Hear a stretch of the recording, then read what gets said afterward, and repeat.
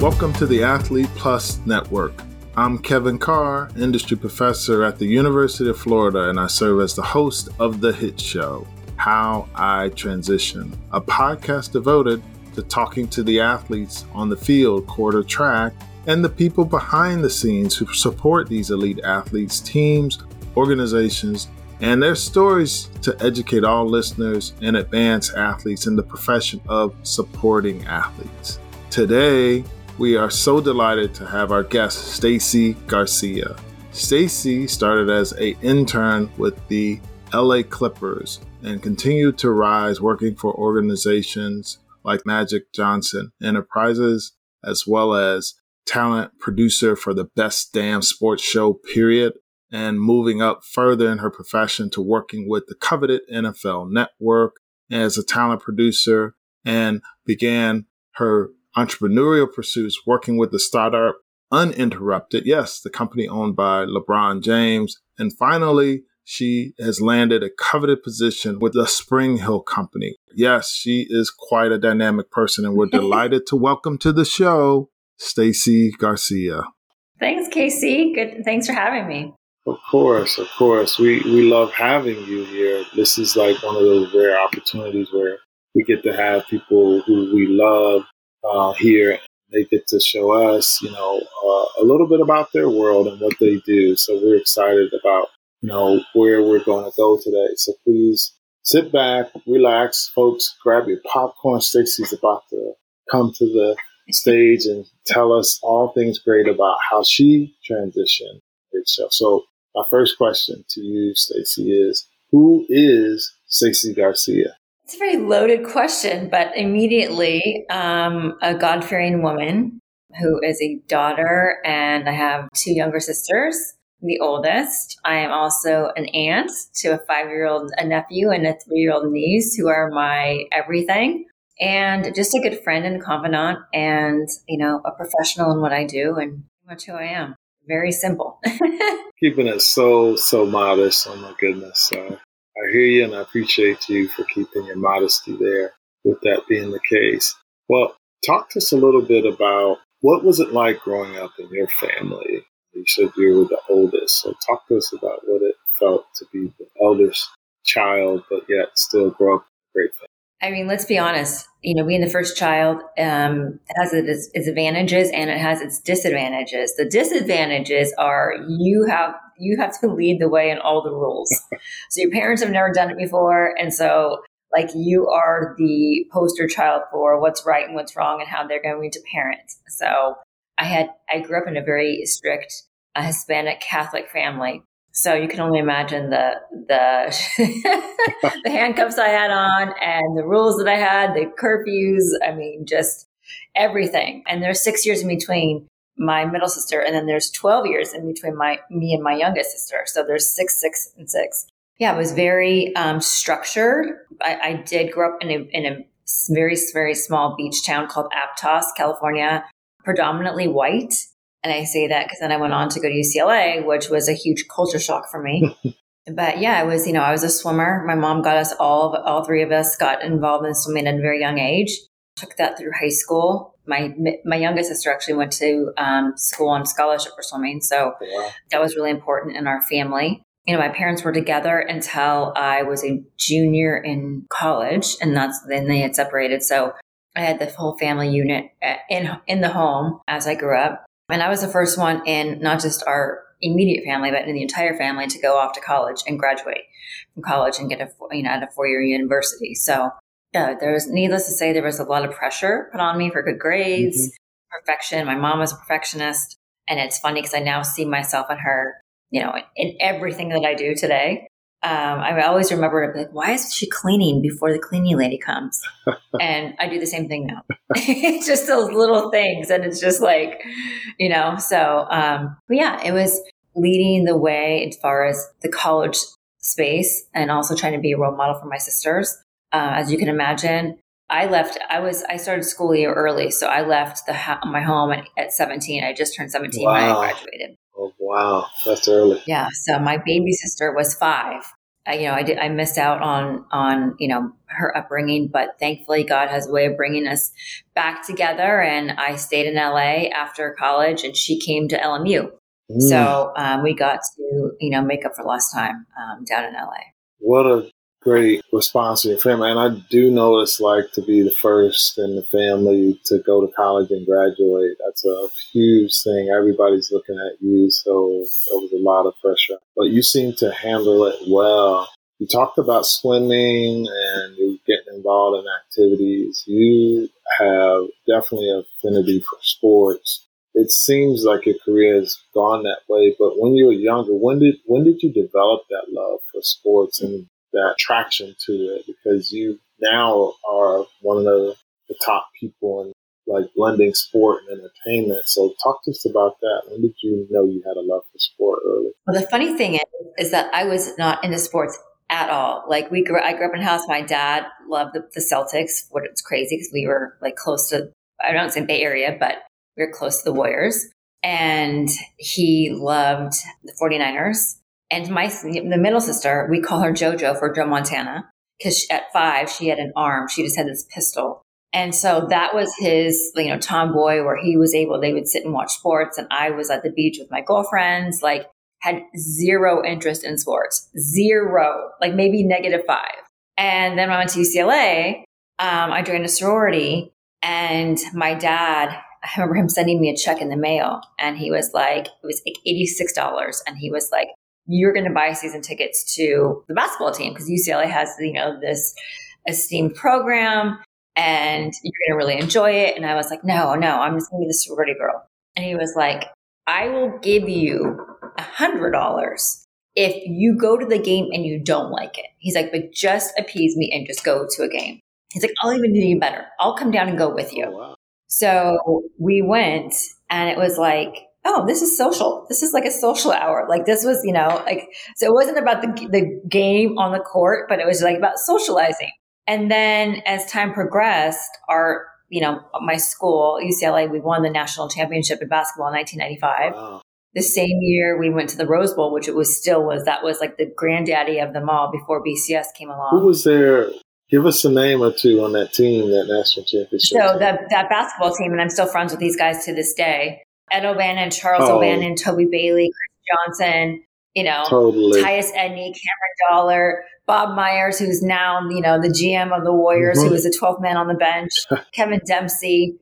And then on the football side, we had a vicious running back, Skip Hicks, and Cade McNown. We're coached by Terry Donahue. Oh, wow. And so you were there doing some good times, for sure. Yeah. So it was like, how could you not get involved? So I always went, we'd go to the games, like football games. It was a social thing. And it wasn't until my junior year that one of my sorority sisters, she couldn't go. She was a student recruiter and she couldn't go to the game. And I was going to the game. And she's like, could you fill in for me? I'm like, sure, no problem. I'll be there. And so I remember sitting with a family during the game. And afterwards, apparently they gave great feedback to our director of recruiting. So he asked me if I would have interest in my senior year being a part of the program. And so that's where I then started to get involved on the business side of the sports rather than just going as a fan. Wow. So the rest is history. Yeah. So good old dad, he knew what he was doing. Yep. He says I don't owe him my career, but yeah, he jump started it for sure. That's that wisdom that, you got to give it up. Dad saw something, he knew it, and he pushed you out there, and you took it from there. So good old dad. Thanks. What's your dad's name? Hank. Well, Henry, but we call him Hankster the Gangster. The man is 83, almost 84, and you think he was 28. I mean, we're just like, Dad, you need to retire. Like, he's in the movie theater business, and he's finally, in November 10th, he's been in the movie theater business for 60 years. And he's finally going to hang it up. So. Hankster the Gangster, we applaud you for pushing her out there and getting her into this industry and being a leader for all of us. Shout out to Hank. So we appreciate you. The question I got for you next, when you were younger, what set of experiences really helped shape you to kind of push you into this area of wanting to be better, wanting to challenge yourself? What can you say, got you going early in your career? You went to college. I mean, sometimes people don't go, but you had the motivation to want to go somewhere with yourself in your life. Talk to us what was your younger self. I mean, it was just my parents. I mean, let's just be honest. I mean, they, as I said earlier, it was my mom's perfectionist, and I think too education was very important to her, and it's my dad as well.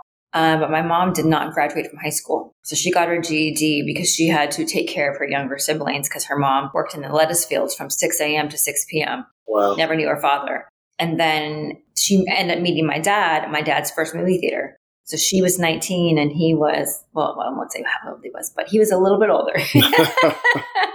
And she worked for him behind the concession stand. Mm-hmm. She just instilled in me, like, you have to be great. You have to be able to have good grades. You have to be able to be a leader. You have to be able to really just lay the foundation for, as I got older, for my sisters, you need to be the example. And so it was always about like, why did you get that B-? Like, so there's always incentives of like, for academics and then also for sports. Cause, I was, as a freshman, I was on varsity swim. So I had to learn how to balance and be time management very early on in my life with, having to be at practice at 5 a.m., getting ready and going straight to class and then having practice again after class, after school, and then going home and doing your homework, and still like that, our family didn't matter if practice went till 8 or my dad was at the theater until 9. We sat down as a family at the dinner table. Every night? And that's one thing. Even late? Every single night. Every single night. So you were eating at 9:30, 9 o'clock, and Dad rolls up? And I mean, most of the times it was between like 7 and 8. Mm-hmm. And there might be some times where my dad's like, I'm just not going to make it home until like 10. Yeah. So that was rare. And so, that was very important. And we would all, there was no cell phones. There was none of that. Mm-hmm. So there was just regular human being conversation. That's a lost art. So definitely fundamentally one of the things that we don't do as much. And, around the dinner table, all kinds of things happen and people talk and you hear some of the reinforced stories that your parents want you to hear over and over. But at the same time, you get to unload and hear what happened in your day or your sister's day. It's an awesome experience. Definitely. Mom sounds like she was one to reckon with too. So what's your mom's name? Olivia, same shout out to Olivia. We applaud you both for raising such a great daughter.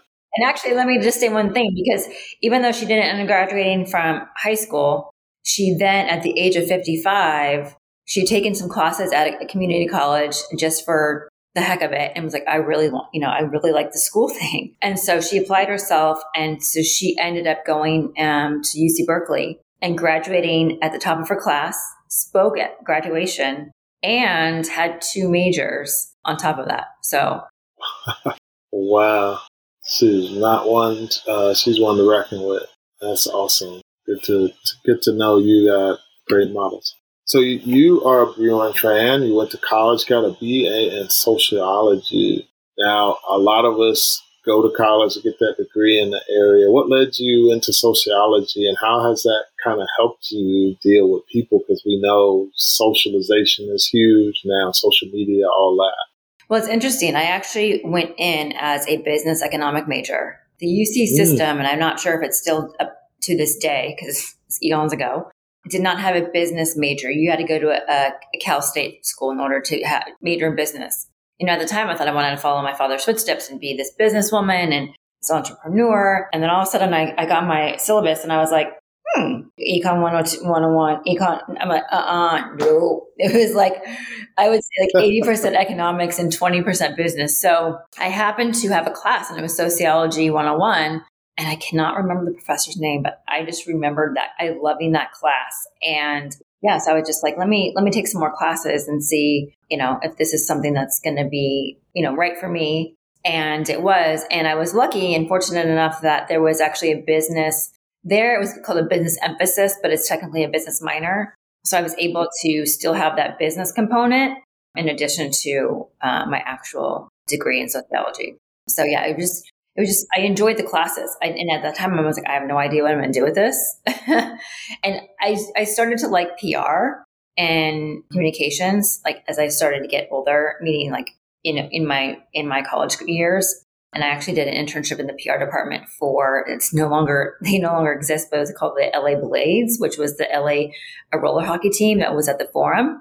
Yeah. Roller hockey. So Okay. I'm not sure how many people in here are Laker fans and have, watched the documentary, the 10-part documentary called Legacy. But as you saw, Jeannie was tasked with bringing in all these additional events outside of Laker games in order to make money for the Forum. And so, there was a tennis association and there was all these things. And one of the teams happened to be the LA Blades. Oh, cool. What a good story. Good stuff. Good stuff. When we first met, I'm going to fast forward us up here. We actually met at NBA All-Star. Do you remember the city? Do you remember? Yeah, I do. Philadelphia. Oh, okay. Philly. That's right. All right. Good one.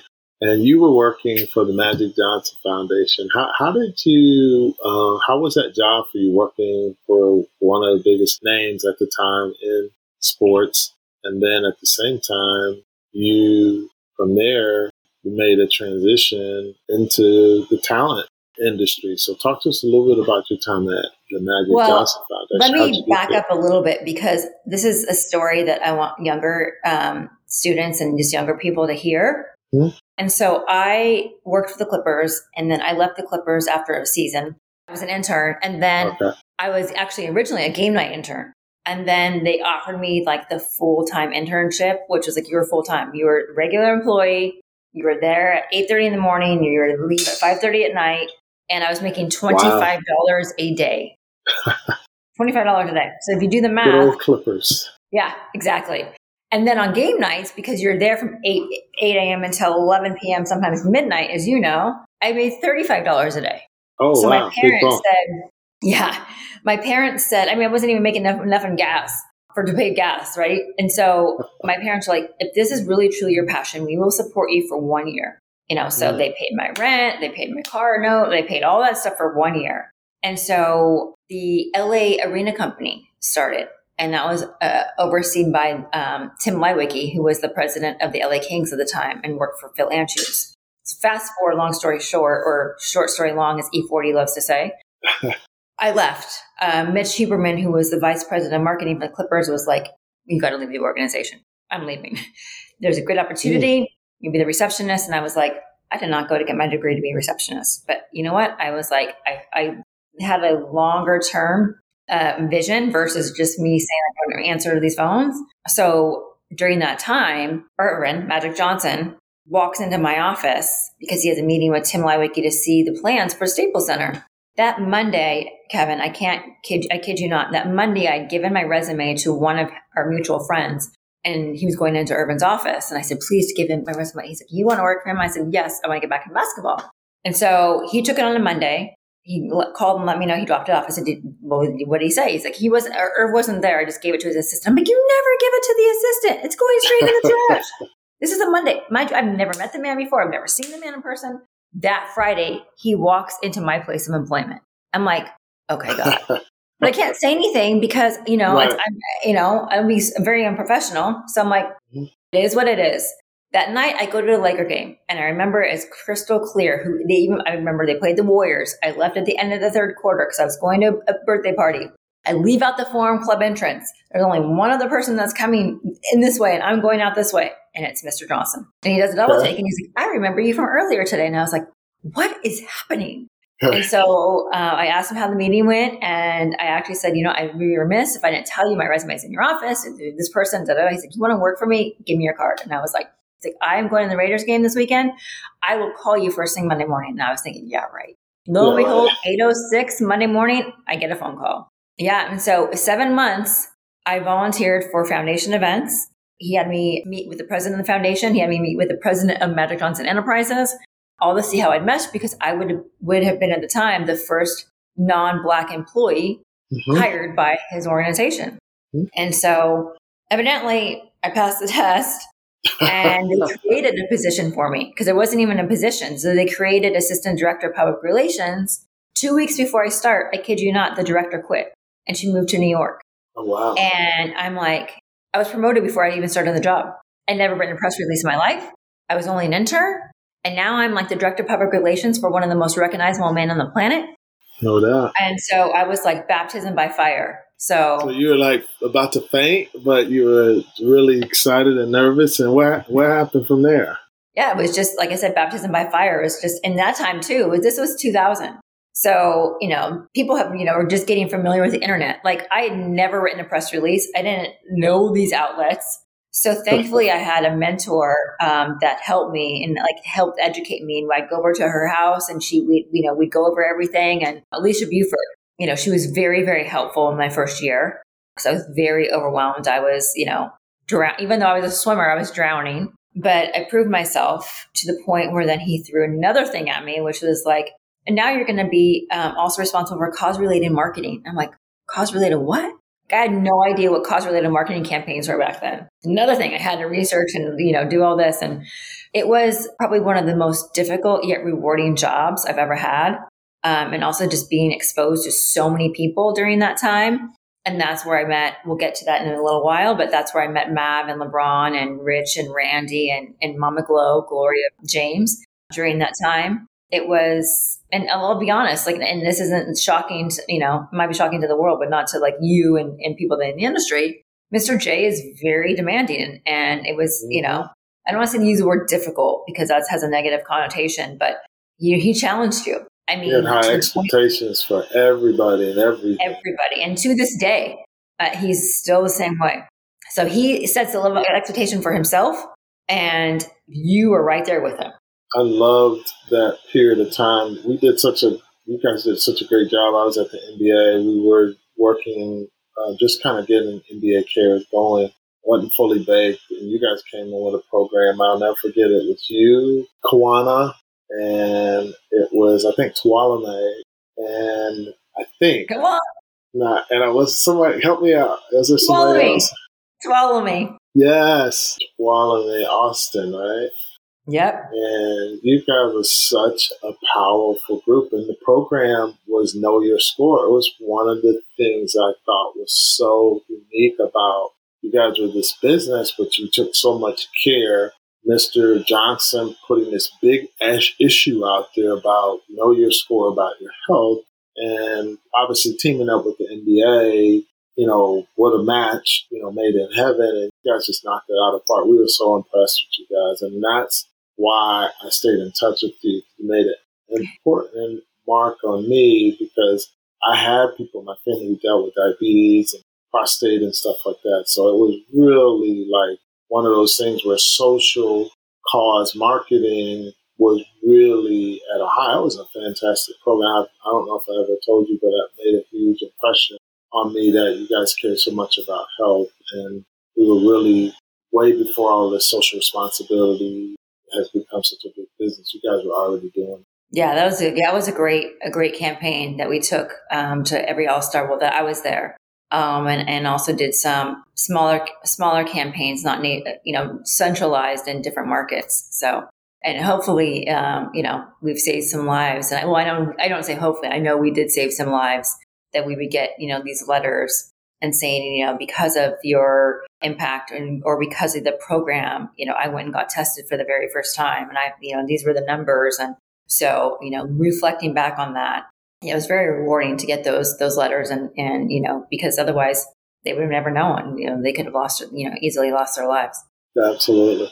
When we think about what you transition into next, talent producer, talk to us about what is a talent producer. And you became one, and not a bad one at that. All the success, you have been part of things like Beyond the Glory, 10-time Emmy nominated series. You were a talent producer for The Best Damn Sports Show, 5-time Emmy nominated, and then In Depth with Grant Bessinger. So was it like to be a talent producer? Tell us what that is. And then with working behind all the scenes of all these people, your hard work does pay off. I mean, look at behind you. You got these Emmys going off. So talk to us a little bit about what's a talent producer, and then for all the work to be nominated and to get Emmys, what's that feel like?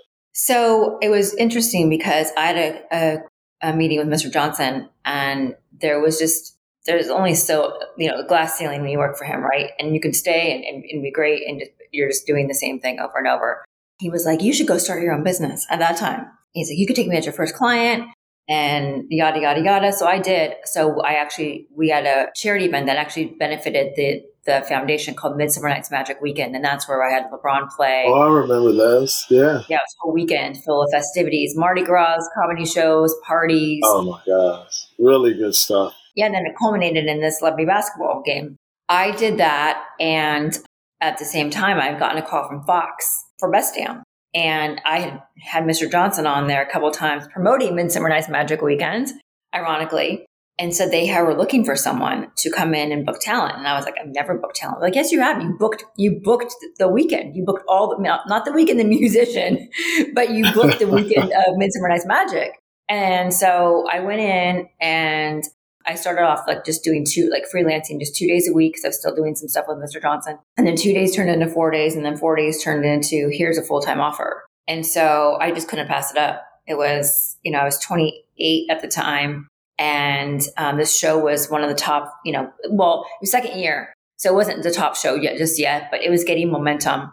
So I came in, and I will never forget the first person I ever booked, because they started me in slow, was Sonny Vaccaro.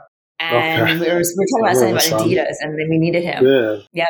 Big time. And I hit up Ed O'Bannon, because I knew Ed, and it was tight with Sonny.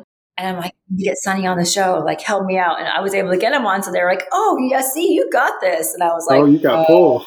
Yeah. So, but to answer your question, we serve talent producer serves in many capacities. Like, you're booking talent, but you start to know the right talent to book. And what I mean by that is, like, there might be someone out there. I'm just going to use it because we're in the world. Well, I don't know, but we'll use the World Series right now. There might be like Manny Machado. You see the big faces and the big names, Manny Machado and Juan Soto, and not to say this about either one of them. I'm just using that as an example. Maybe one of them's not. They may be a superstar, but they may not be good on camera.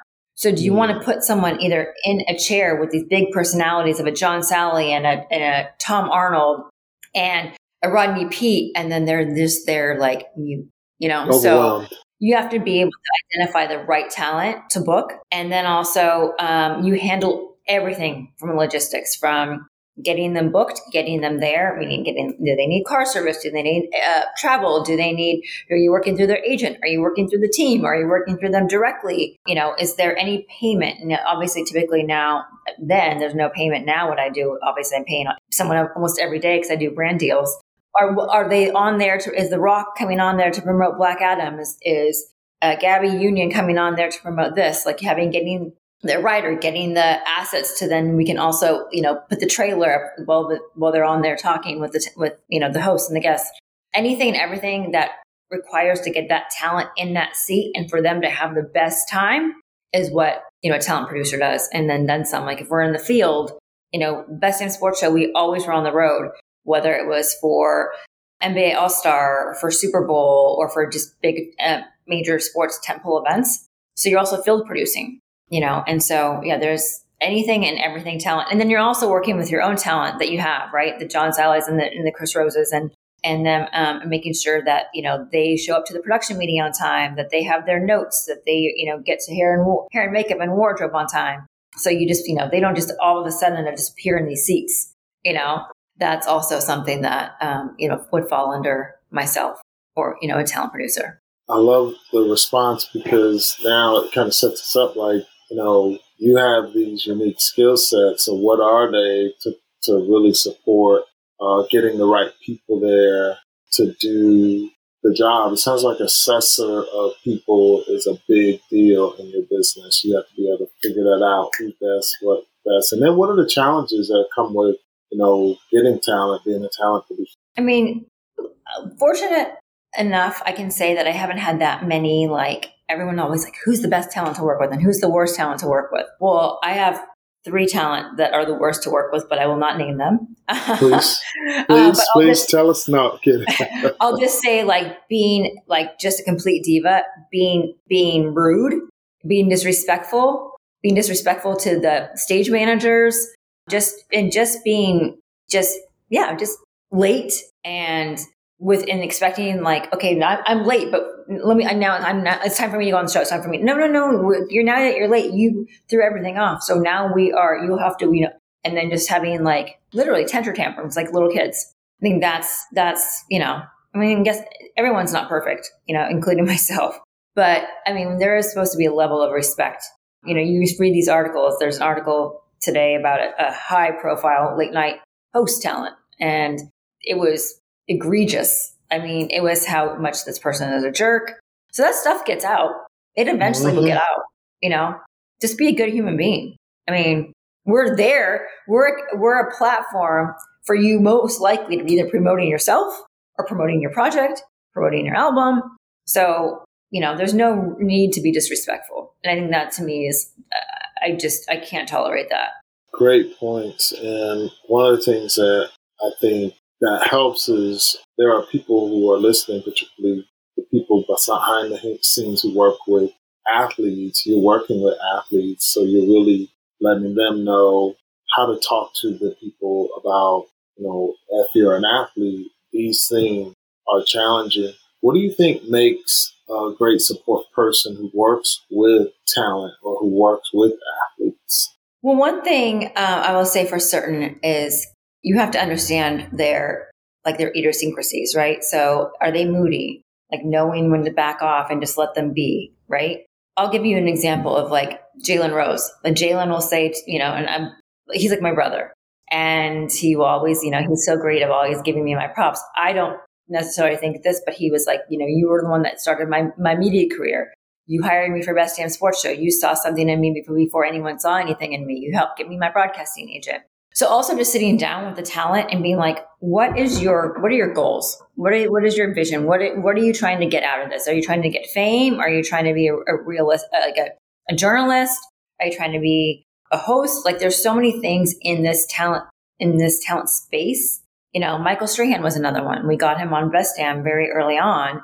Mm-hmm. And now you can just see, you can like that being in this field for so long, you can identify someone that's going to be good on, like that's good on camera and that can have longevity. You know, there's some big names like, I mean, and they know it. It's not like I'm saying anything out, you know, that is not public knowledge, but like, you know, Emmett Smith and Jerry Rice, they were amazing on the field. They weren't so great doing broadcasting. They weren't so great, you know, sitting and analyzing in a studio, right? So you take Tony Romo and you put Tony Romo on a desk, I guarantee you're not going to say Tony Romo is as good as he is in the booth. Gotcha. So you have to identify like who makes what sense, you know, on the desk, in a booth, you know, on the sideline, because none of those things are the same at all. You know, like an Erin Andrews. Erin Andrews is phenomenal in the field. She would probably be bored to tears if she was sitting at a desk. And you wouldn't see that, you know, her interaction with the players is also too what makes her so special. And a lot of these, you know, Rachel Nichols or, you know, Marie Taylor. And so, you know, I think that you have to talk to your talent and sit down and say like, okay, this is what it takes. These are the assets that are needed for, this is what it's needed. Or, you know, they might want to be executive producer. They might want to be, you know, behind the scenes, even though they, you know, were in front of the camera during their playing career. It's just making sure that you have that conversation with them and helping them lead them where you see their talents and their capabilities and their passion, to be honest. Because if you're not passionate about it, you're just doing it for a check. You're not going to fool the audience for long. So true. And with that being said, we even have, you know, people like athletes who may be emerging and starting to kind of come into the space one day where they may interface with you a lot earlier because of the current state of name, image, and likeness now. You know, how do you think those athletes will need to get ready and be ready for a platform like what you do? How would you talk to them and tell them what they need to be preparing themselves for? Well, another good example is the athlete's maturity level. And I say that because we had a talent at Uninterrupted that had a podcast early on in his NFL career. He wasn't good. And he wasn't focused. And now let's fast forward 4 years and we're doing another podcast with him. He came to us and you saw the difference. You saw him as someone that was passionate about wanting to do this and about having ownership of his own show, which is so very important because when the athlete female or male, they feel that they have ownership in it, that their name is on it, that they are invested in it. We have a podcast right now with Amon Shumpert. He and his agent came to us with the idea. It took about 8 months to bake, from pitching it to us, doing a pilot, identifying the themes, identifying like what is the focus of this podcast. It can't just be all over the place. What type of guests do you want? How involved do you want to be in the guest booking process? What is the cadence of the show? Just how often you're going to be available? Like all these things, you can't just be like, oh, I just want to have a podcast. Like who's your target audience? Who are you speaking to? So when you have someone like that, it's gold. It's easy. He makes your job easy. But like I said, you have to really, really be invested. And especially too, because most likely the podcast or the show isn't the only thing they have going on, right? Andrew Hawkins is someone that I admire, who is better known as Hawk. He started off in the NFL. We didn't even start off in the NFL, didn't make it. He's 5'7" receiver, and went to Canada, really actually started with the show called Fourth and Long with Michael Irvin, and was the runner-up. But this man, he was not about to give up. Long story short, he ended up getting an NFL contract. He played for, I think, for like 7 years, made a lot of money during that time. During that time, though, he was with the Browns, and LeBron was playing for Cleveland. He didn't want to meet LeBron. He was determined to meet Maverick Carter. And so when finally met Maverick, he was like, I'll work for you for free. This is an NFL player making millions of dollars, people. Wow. And was like, I want to learn the business. Wow. And so Mav was like, okay, fine. Like we had an NFL player as an intern who on top of that he was playing out when he interned for us, like it was during the off season. During the season, he was getting his master's at Columbia. So, graduated with a 4.0 and then went on to become an advisor for us. Now just launched this, this video game in conjunction with the NFL. So it's like, those are type of people that, are going to be successful in everything they do because they're doing it for themselves and no one else. I love the in-depth you went in there because that really helps the people who work with the athletes, but you're also helping the athletes. That's why I have you on here. This is why she's on here, people. I keep telling you, she is dropping dimes here. So you've had a chance to work with a lot of awesome people in sports and business. What is it like to work with LeBron and Maverick? Come on now. Everybody wants to know, what is that like? You have help from sort of this new age of sports and entertainment media. You're working with two of the biggest names, if not the two biggest combinations of sports and business people who I know, which I met both in high school. Maverick was actually in college, and LeBron was coming out of high school being a McDonald's All-American. We began to talk to him in player development at the NBA. I saw Maverick interning, and he was having those conversations with all kinds of people like George Raveling and, Lynn and Nico and such. And to see him where he is now, it's amazing. But obviously LeBron, you actually sit down and talk with these people and help them grow, this new vertical of Spring Hill. Talk to us about what it's like to work with them, and talk to us about the work that you guys are doing. Well, I won't even just specify those two. I'll just say also just in greatness, like, Mr. Johnson and Shaquille O'Neal and, Kobe and, now LeBron and Mav, all those names that I just mentioned, it's a term that we use internally, but all strive for greatness. None of them have any laziness. There's not a lazy bone in any of their bodies. And it is about, I think it's just competition within themselves, right? So they challenge themselves on a daily basis to be better than they were yesterday. And I think that kind of just exudes off into the people that are around them. And so Maverick will always say, he'll empower people to run the business and that are smarter than him. His one word is curiosity. He's always I'm curious. I want to know everything. That's why, ask us 1,000 questions. And he implores us to do the same. And so I think that's really important when you have leadership, where he I mentioned it the other day, like you not only empower us as people, but also you empower our feelings.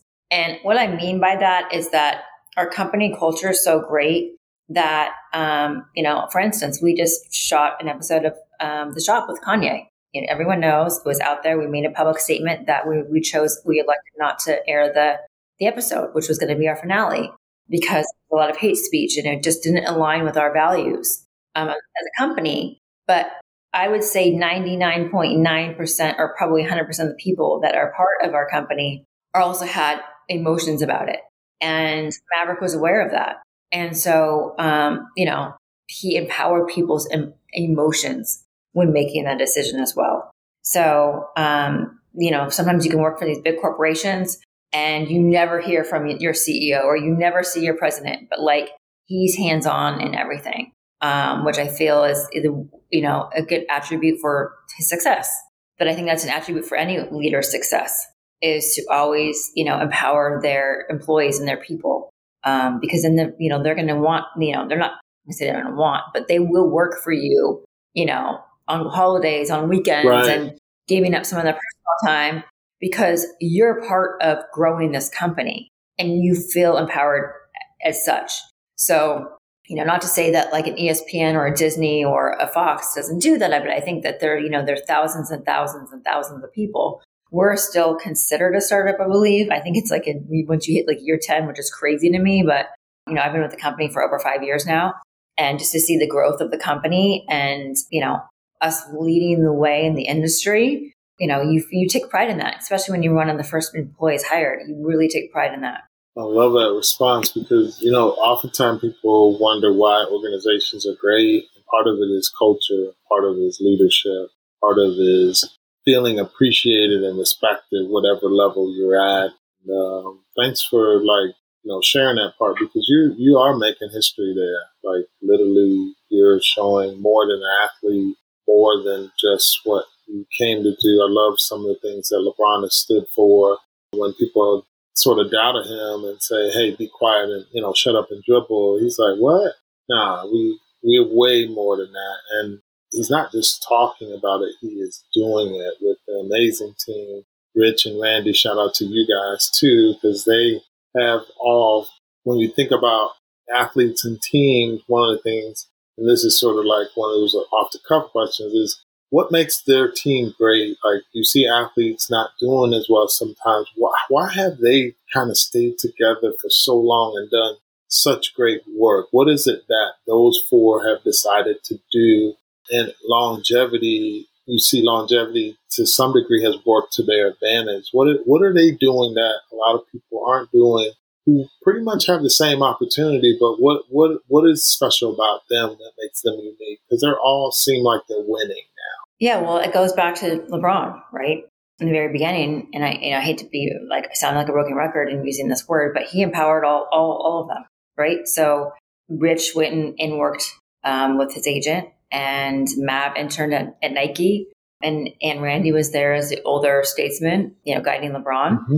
And I feel that everyone had and to this day has their own lane. Mm-hmm. So there isn't any competition. And, those lanes are very clear and concise. Mav is the CEO of Spring Hill. Rich is at Clutch. Randy is LeBron's chief of staff. And I feel that everyone respects one another. And I don't feel that there's any ego amongst them. And that one word is what can destroy someone's team, right? Is an ego. Everyone having their agendas. And you don't see that with LeBron and Randy, Rich, and Mav. In fact, I think, everyone applauds each other when, there's an Emmy won for Spring Hill, or if there's a new signing for Clutch, or if it's Lobo says now that's coming and they come together. Like, I feel that, there aren't any egos within that group. And unfortunately, that doesn't exist across the board. As you've dealt with in your career and working with the NBA, you unfortunately see a lot of egos. You see a lot of entitlement. None of them were entitled. When these guys go broke, where are those people that were hanging on? Where are those people that they were getting paid? They were flying out on private jets with so-and-so and going to the Virgin Islands and getting drinks paid for and getting their suite paid for. And then all of a sudden this person is no longer playing and the money runs dry and those people are nowhere to be found.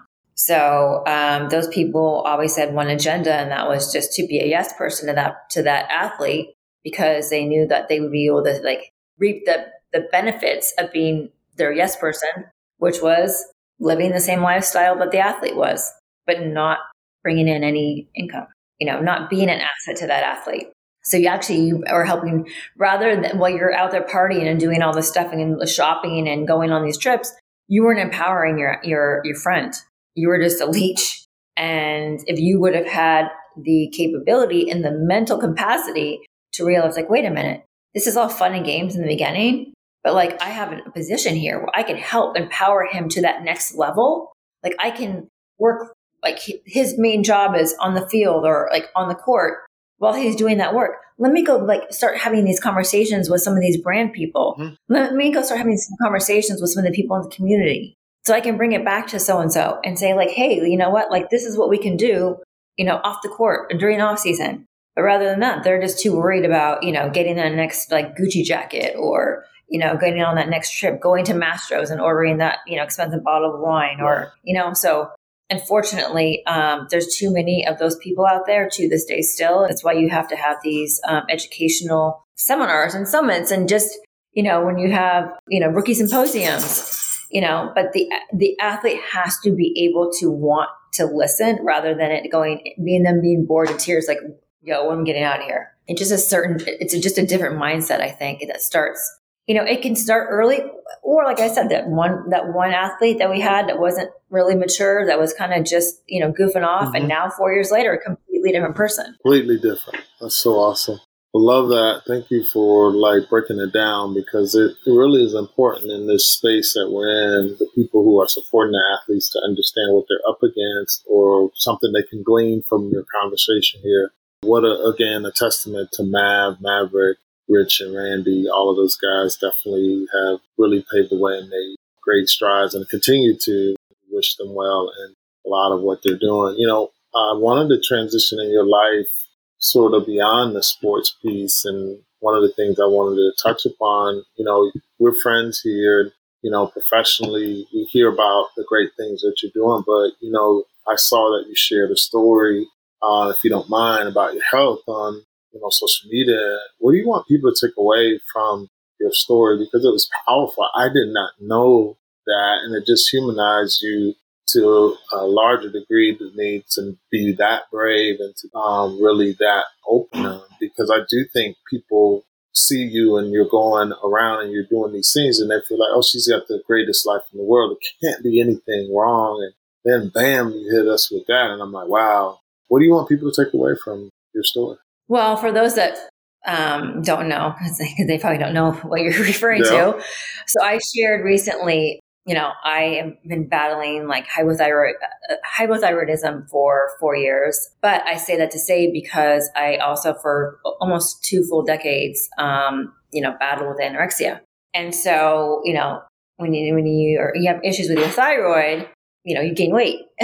And so, and also too, I'm at the age in my life where, women are going through their bodies changing and they're going to hit that time where menopause kicks in. And so I am very transparent in my posts and very thoughtful in them because that's not talked about a lot. And women, in particular, especially with menopause, don't talk about it. It's like, don't say anything about it. And we're all going through it. We all will have to go through at some point in our lives. And I wanted people just to know, you're not alone. And yeah, like you said, people just think, oh, it's glitz and glamour. You work for this company and you're out and you're doing this and you got the Super Bowl and you're doing this and you're doing that and going here and going there. But at the end of the day, if my health is not okay, then none of that matters. Yep. And so I need to stop and breathe and, make sure that I take care of me because I'm the only person that can do that.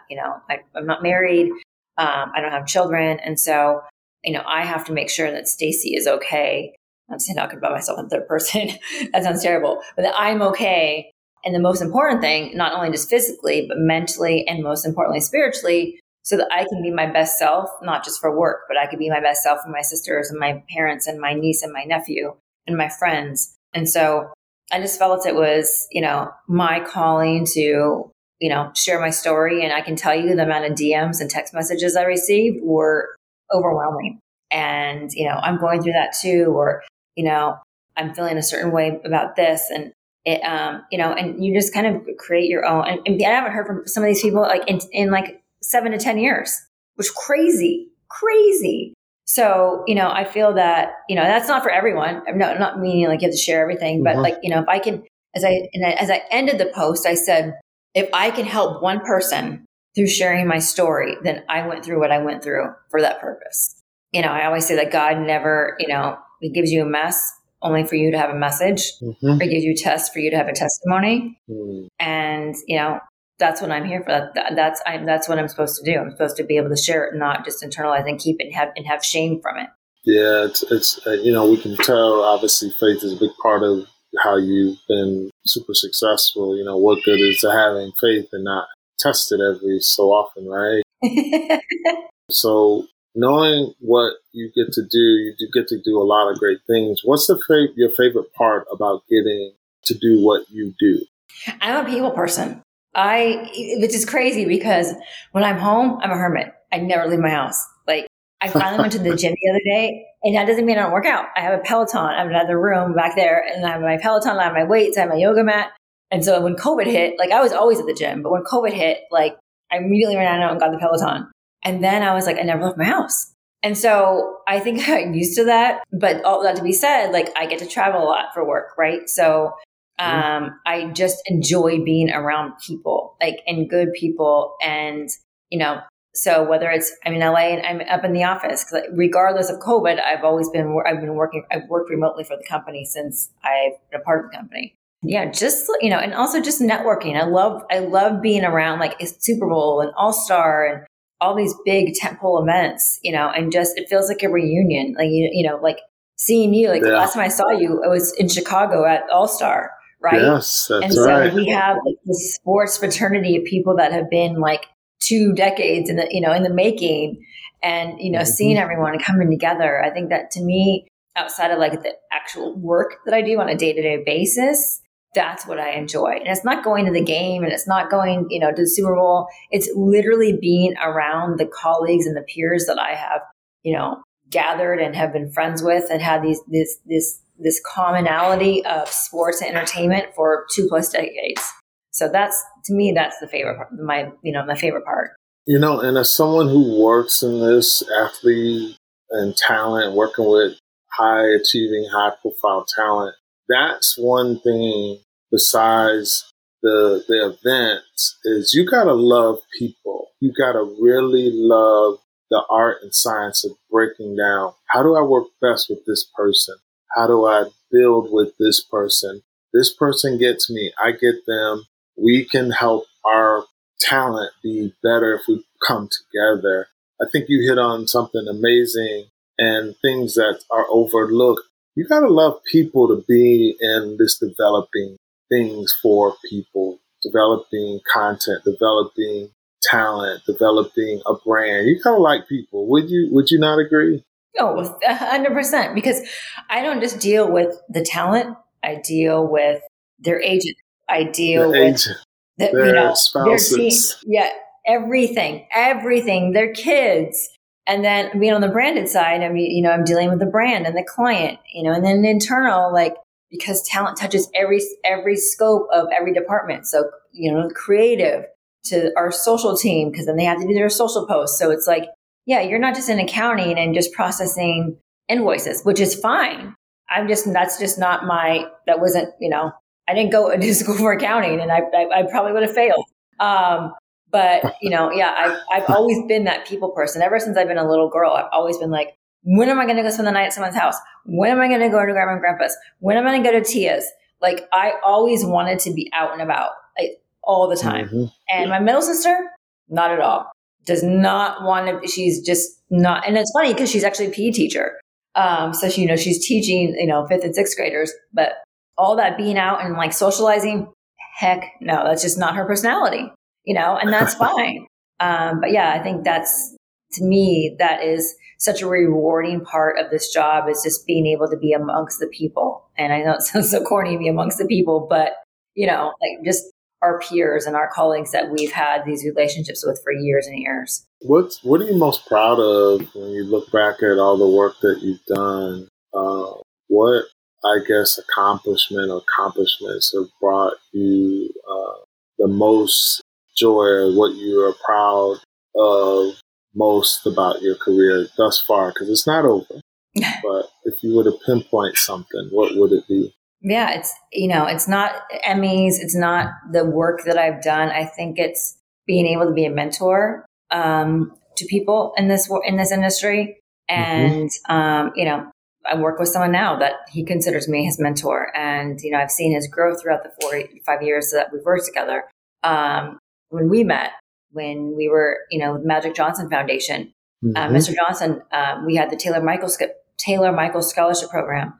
And he required every employee to be a mentor to at least one student in that program. I took on 3 students, and to see, just watching their, career, and some of them now have gone on and been married and families, and, some are, working in the White House, when President Obama was there, to see the success of these young students when they came in, very early age and in their life, right? And so, like you said, having those programs and knowing that we did the work in the community and we saved lives and we impacted lives, that part of just being in this industry, to me, is the most rewarding.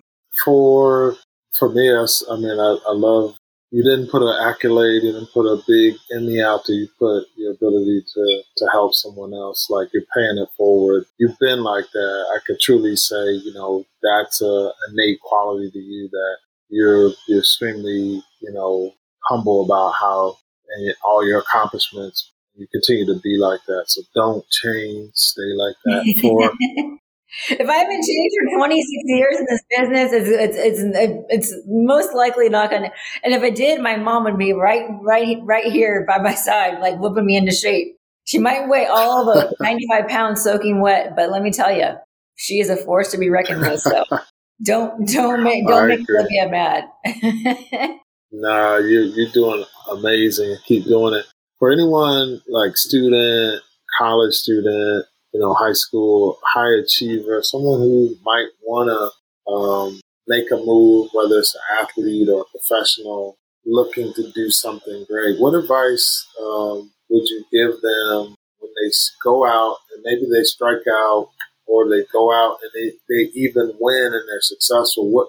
How do you balance that? Because you've had a lot of success and ups and downs, personal and professional. What do you advise them in their transitions to trying to be the best at it? Just don't give up hope. It's very simple. Like if you get frustrated and, you apply to 16 jobs and you get 16 rejections, like it's okay. It's going to happen. And, it happened to me, but just don't give up hope. And also just be someone that, I don't want to use the word gracious, but you have to have your outlook. And I'm not saying wear like rose-colored glasses, but there are a lot of worse things in life than like getting rejected from like a dream job, right? And so you never know, that dream job may come up 5 years later down the road, and it just wasn't the right time. So just challenge yourself every day to be better than you were the day before. And I know that sounds so cliche, but it really, really, truly works. And don't be afraid. Like I said, don't be afraid of rejection. Like I could have told Mr. Johnson, like I want to work for him, and that could have been it, right? But it was, in my DNA to make sure that, I made my voice heard. And also, make sure you have a voice and use it, because, it's such a old saying, but it's so true. And in any aspect of life, it's like a closed mouth doesn't get fed. He would have had no idea that I wanted to work for him if I didn't speak up, so it could have been, as simple as, oh, hey, remember you from earlier. Okay, bye. But I was determined. And so, you have to have it within yourself and within your soul But I am telling you now, especially now in this day and age with Instagram and social media, and there's just, I mean, you can just get so lost in all of that. A lot of that stuff is just stuff. It is not reality. And what you are living in day to day is your reality. So you have to make sure, like, is your house clean? Meaning not like, is your legitimate house clean, but is everything around you cleaned up? Is everything in organized? Is everything in order? And that's another thing, Matt, like, is everything in order? And so, make sure that is tight. And again, and also just don't be afraid to ask questions. And I always, when someone's like, I have a dumb question. I'm like, no, it's not a dumb, there's not a dumb question.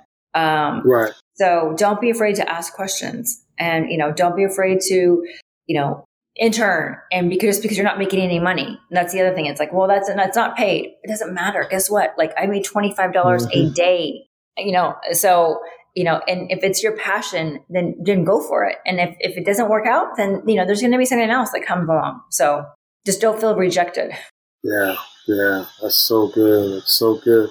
I'd be remiss if I didn't ask you, you're one of the pioneers, in my opinion, when you think about women doing the work that they do in sports, because it is male dominated.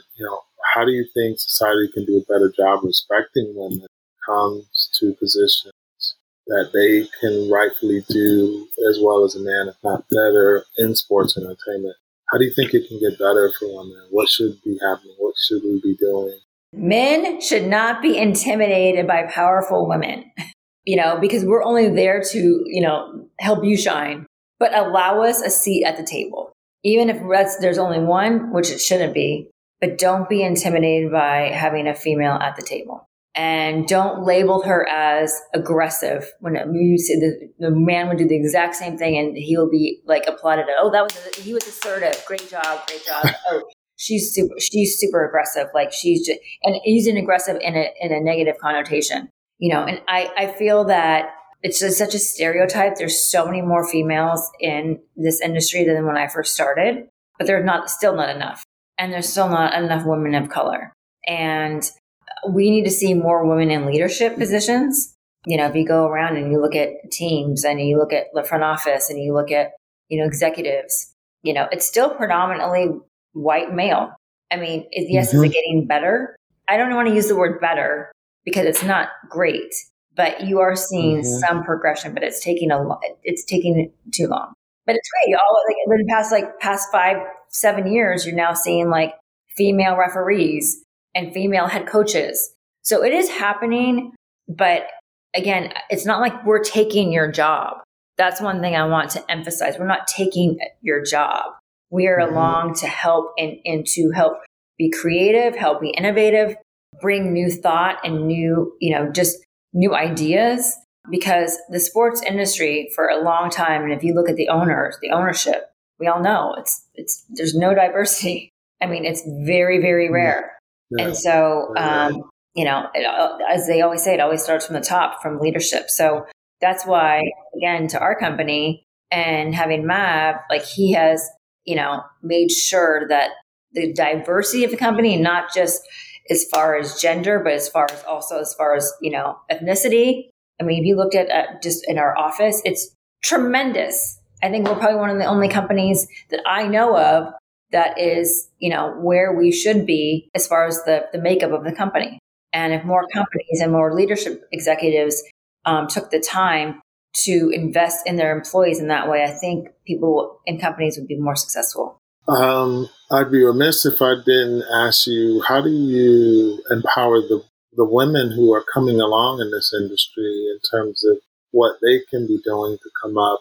I find that in player and athlete development, women do this job phenomenal. We have the Crystal Chins, we have the Leah Wilcox, we have the Carmens out there. We have you, like, you all are, like, if I had a book, Dr. Yolanda Brooks, like, there are people who are out there who have been doing it a long time and doing it exceedingly well. And there are young women who are saying, I don't see anybody or sense there's people out there. What can you say to them about being in this and making sure that they're getting where they need to be in terms of advice from you? What would you advise if we could get a few words for you in that space of talking to the women who are wanting to be in the Stacey Garcia's places? Well, I always say, don't be a party girl, be a PR girl. Like, so as you know, like you can be a PR woman, and that comes along with like how you service your clients, right? So, hey, the client wants to go to the ESPYs and be on the red carpet. Well, service your client and not yourself.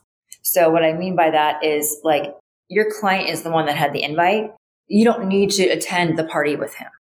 They're grown adults. Yeah. And they don't need to be their hand held. And if they do say, hey, come along to this, like you have to just be mindful because of optics. I hate to say it, but going back, like there is a difference as far as perception is reality to some people. So it's like if you're out at the ESPYs party until, 3:00 in the morning. And I mean, again, now I'm not saying not to go enjoy yourselves, but you need to prioritize what is more important to you. Is it going to these events and these functions, or is it longevity in this industry? And you'll quickly weed out the ones that just want to go to the parties because their client will eventually see that, or someone on their team, their family will eventually see that. Their employer may see that. So make sure that you're in this business for all the right reasons and not for your self-serving reasons. Very good. Now we're going to end this on a good note. I love this part. We don't end the hit show without something with our guests, a little fun called the speed round. This is where I give you a question. You have like 2 seconds. Don't even think about it. Respond and give it right back to me. You ready? Ready? I'm good at Family Feud, so let's go. Let's go. Let's go. All right. What do you do to relax and be stress-free? Oh, I wish you could see him right now. Hang out with my dogs. They're my world. And what are the names? Ollie and Aaliyah. Aaliyah, come here, girl. What's the best place you've ever vacationed? Greece. Ah, nice. Who or what inspires you to get up and get going every day? My family. What's one interesting thing we did not learn about you on this podcast? Well, now you just learned that I'm a dog mom of 2. They are my world. What's one of your favorite shows to watch? Oh, it's coming back tonight. Woo, woo, woo. Inside the NBA. Oh yeah, absolutely. Literally, I mean, people think no, I don't do any reality TV. I don't do any of the housewife stuff. Don't do any of hip hop, whatever that. No. So like Family Feud, I watch every night when I'm cooking. And yeah, my favorite sports show, you asked show, but literally my favorite show is Inside the NBA because those guys just crack me up. It's better than the games 9 times out of 10. Yeah, they've got the support cast too with all the tech, and it makes it super fun because those guys do things on the fly and make it really funny for them. And it almost surprises all the guys on there how creative their team is. So I love that part about it, their responses to everything they get put up on the screen. Now, next question. If you could do a project in sports and entertainment with one person, past or present, who would that be? Allen Iverson. Nice. What thing do you do daily that would surprise people? Probably not surprising people for now, but I'm going to say I have a morning and a night daily devotional. I do cook. People might not think that I cook since it's just me. Oh, I cook. I cook for my dogs every morning and every night. Those dogs, they get some good treatment on Facebook, man. They living the life for real.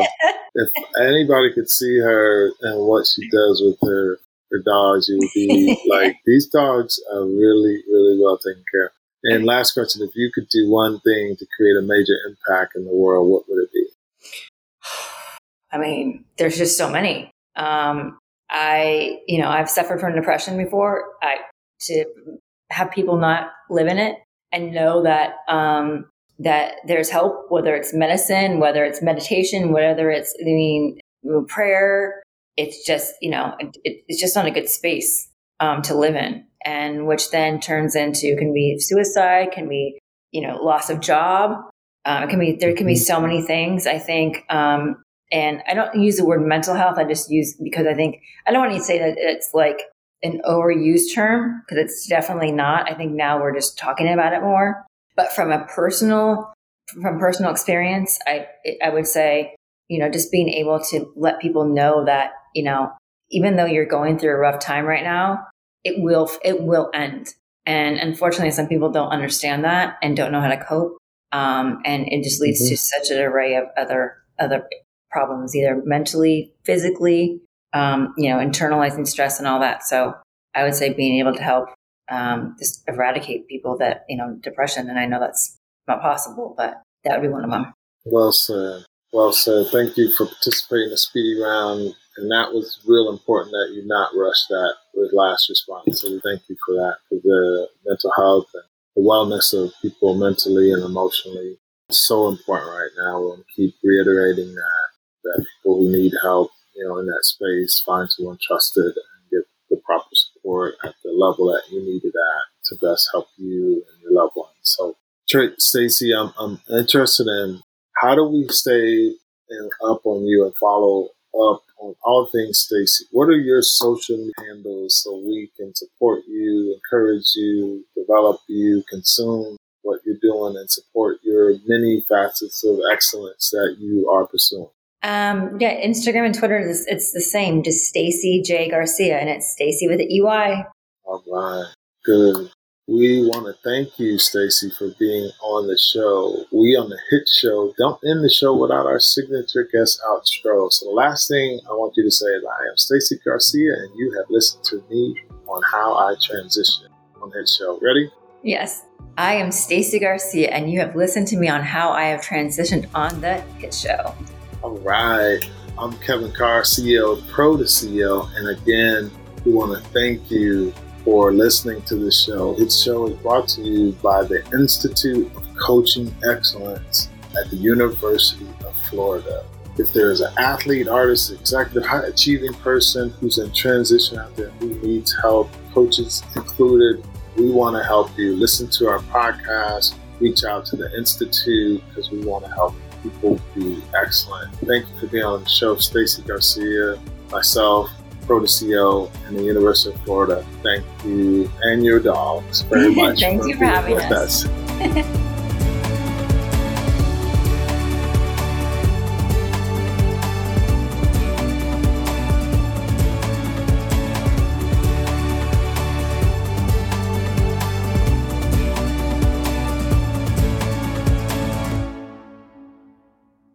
This podcast is a production of Athlete Plus, the people, stories, and science behind elite athletes and teams. Athlete Plus is the official podcast network of the Institute for Coaching Excellence, a research, education, and outreach center in the College of Health and Human Performance at the University of Florida.